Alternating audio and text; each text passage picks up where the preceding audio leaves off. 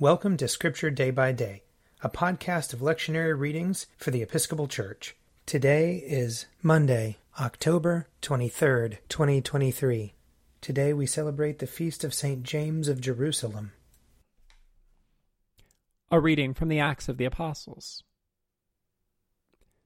The whole assembly kept silence and listened to Barnabas and Paul as they told of all the signs and wonders that God had done through them among the Gentiles.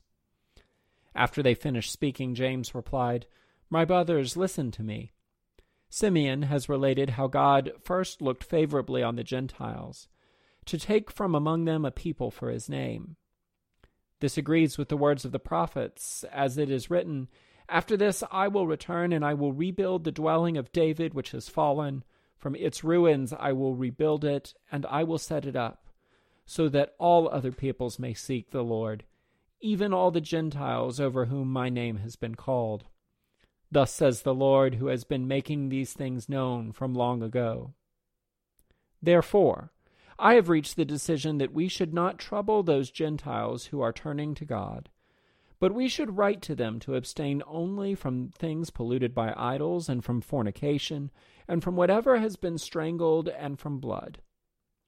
For in every city, for generations past, Moses has had those who proclaim him, for he has been read aloud every Sabbath in the synagogues."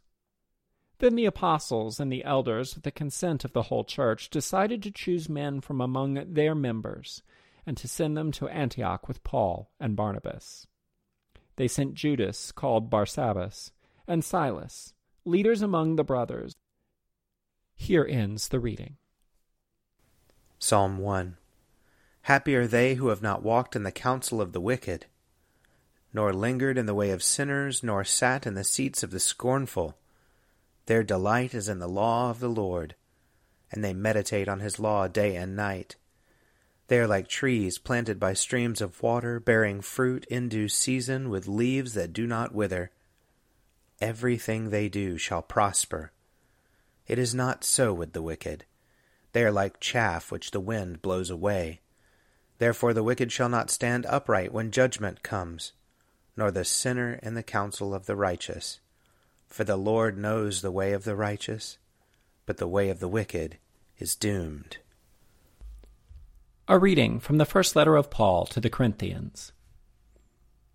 I would remind you, brothers and sisters, of the good news that I proclaimed to you, which you in turn received, in which also you stand, through which also you are being saved, if you hold firmly to the message that I proclaimed to you, unless you have come to believe in vain.